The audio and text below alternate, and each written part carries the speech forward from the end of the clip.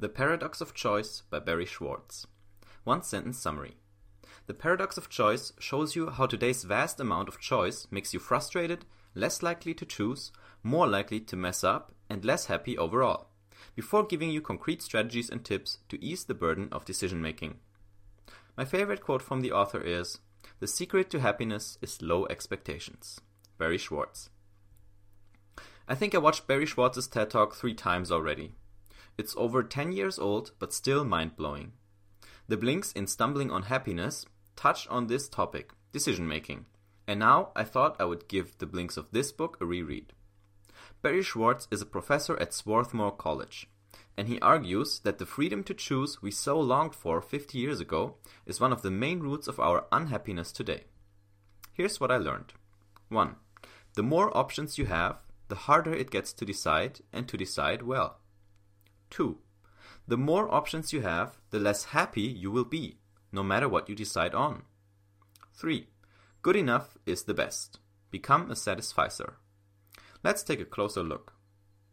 The Paradox of Choice, Lesson 1. The more options you have, the harder it gets to decide, and to decide well. This answers the question, does more choice help us make better decisions? You can't argue that we don't have enough choice nowadays. Between 1975 and 2008, the average number of products in a supermarket has risen from under 9,000 to over 47,000. When trying to combine speakers, a tuner, an amplifier, a CD player, and a bunch of other components into a stereo system, just one electronic store will give you a massive 6.5 million different combinations. For a stereo system. We always claim we want freedom, but Barry Schwartz suggests it might have gotten a little too much. For 2 reasons. 1. Having so much choice makes it extremely hard to choose at all. And 2. Having so much choice makes it extremely likely you'll make a mistake. The research necessary to buy a pair of shoes these days is mind-boggling, and could easily be a full-time job. While researching a lot might just be a waste of time for shoes, for health insurance or retirement plans, it's necessary. Some of our choices have big consequences, and sadly, the government doesn't make these choices easy for us anymore. 50 years ago, there was exactly one health insurance in the United States, Blue Cross. You got your electricity from one company, heat from another, and that's it. The government pre-selected these for you, but now they don't. The crushing burden of choosing the exact right one is now left to you, the individual. Similarly, a study showed that when students have to choose from an array of snacks 3 weeks in advance, they'll make wrong assumptions about the future, and therefore choose snacks they end up don't liking. The Paradox of Choice, Lesson 2. The more options you have, the less happy you will be, no matter what you decide on. This answers the question, does the amount of choice we have a positive effect on our happiness? Okay, let's say you do take on that shoe research internship and dive into the task, ready to find the perfect pair of running shoes. But the more you research, the more you'll come to the conclusion that 1. It's impossible to find the perfect pair, and 2. You can never look at all options. This is because as soon as you start comparing 2 pairs, you'll probably notice one has better benefits the other hasn't, and vice versa. So instantly, you imagine a hypothetical pair which has both good qualities but none of the bad ones. The problem with this pair is, it doesn't exist. What adds to your stress is that just by looking at other pairs, you value the one you favor less. A study by the University of Florida has shown that when consumers are told to put a dollar value on magazines, they'll automatically value a magazine more if they aren't shown other magazines with it. This is called opportunity cost, and just knowing you'll have to miss out on other options will make you less happy. And when you finally overcome that fact and make a decision, you will still wonder about all those other options, even the ones you never looked into. You might even start blaming yourself. After all, you should have found the perfect pair of running shoes with so much choice to choose from, right? The Paradox of Choice, Lesson 3. Good enough is the best. Become a satisficer. This answers the question, how can we make good decisions in such a complicated world with so much choice? Wrong! Have you heard the saying, only the best is good enough? That's wrong. This was Lego's slogan in the 1930s. However, with modern day choice, it should actually be the other way around. Only good enough is the best. Why? Because trying to make the best choice will make you utterly miserable, due to the 2 points above. Instead, try to become what Barry Schwartz calls a satisficer. When you set out to buy new running shoes, come up with a list of criteria up front. What qualities should your running shoes have? Which color? How much will you pay? Once you have decided these, go out and start looking. Now, you can put all potential choices in one of 2 buckets. Category number 1 fits your criteria. Category number 2 doesn't fit your criteria. And the moment you find a pair that belongs into the first bucket, you buy it. And that's it. The only way to get rid of the terror of choice is to artificially limit it. Just like people with good habits limit themselves by deciding upfront what they'll have for breakfast, you too can limit your choice by setting some rules. And trust me, you will be much happier for it. My personal takeaways from the Paradox of Choice for 2017.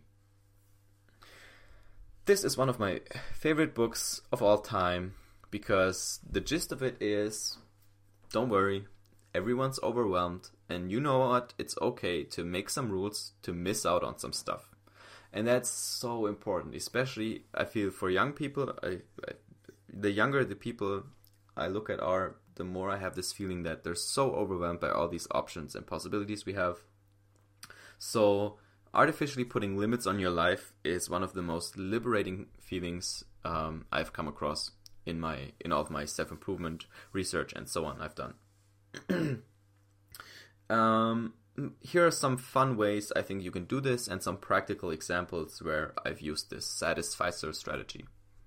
So again, the gist of it is, as a satisficer, you will define some criteria for what you're looking for up front, and the first item you find that fits into that category, that serves all your criteria, is good enough, and so you'll go for that one, and not start looking for the perfect combination of things which doesn't exist. So that's the idea. Some ways I have used this. In Germany, it's very popular for students to live in a shared flat with several roommates. So sometimes when one moves out, we would have to find a new roommate. And a lot of the time, students turn this into a sort of casting, almost like a casting show, like America's Got Talent or whatever, where they invite so many people and they, what do you bring to the table? What do you bring to the table? And that's horrible to me. Sometimes people will invite 20, 30, 40 people for a single room. I was like, this is stupid. And when we had the situation where we needed to find someone new in the flat I was living in, I told my roommates, here's what we're going to do. We're going to invite 3 people, and if we don't like any one of these 3 people, we'll invite 3 more. And so that's exactly what we did. We put up the ad, we got 50 requests in a single day, we invited 3 people, and it did actually turn out that we didn't like those 3 people. So then we went in again, set up 3 more appointments, and then we found one, picked one, and that was it. And it was so stress-free, no problem. We could spend a half an hour with each of the participants, each of the applicants. We didn't have to invite 50 people and all show them our house at once and so on. And we really got to know the people, so that was great. Another example is picking cars or buying a car. First of all, think a lot about before you buy a car, because buying a car is always a liability. You have to pay maintenance and insurance and gas, and it depreciates and so on. So first of all, think a lot about buying a car in general. And second, once you know you're buying a car, specify what color do I want, what model, what engine, what kind of seat color, I don't know.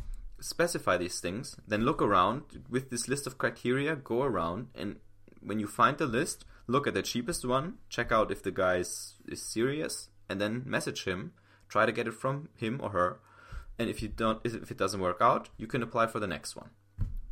Don't go like, okay, I'm gonna have this and this and this, and then build up this pool of great choices that where you have like 50 different cars in there, and then you contact everybody, like, oh my god, just go one by one. And the last one is shoes. That's a great example. Sticking with it from the summary. If I have a pair of shoes I like the Adidas Superstar model, the old school ones. I have one. It's completely torn. There's holes in them. Inside, everything is torn and worn out. So I'm just gonna buy the same ones. I like those. I'm gonna buy the same ones, and when they're done, I'll get the next pair. I think that's a wonderful strategy to make your life so much easier. So many people spend so much time shopping for shoes. It's insane. And lastly, there's one funny thing you can do if it really doesn't matter and you can't decide. Flip a coin. And the funny thing about the coin toss is, if it really doesn't matter and you like both choices equally, you will be happy with either result of the coin flip. But if you don't, and if you actually prefer one option, the coin toss will show you, because you flip the coin, and if it's in the air and you go like, oh my god, I want it to come out heads, then you actually know that which option you should be choosing. So that's how you can use a coin flip for making better decisions. I hope you enjoyed this one. It's one of the best books and one of the best sort of rules I came across. Highly recommended, and see you on the next summary.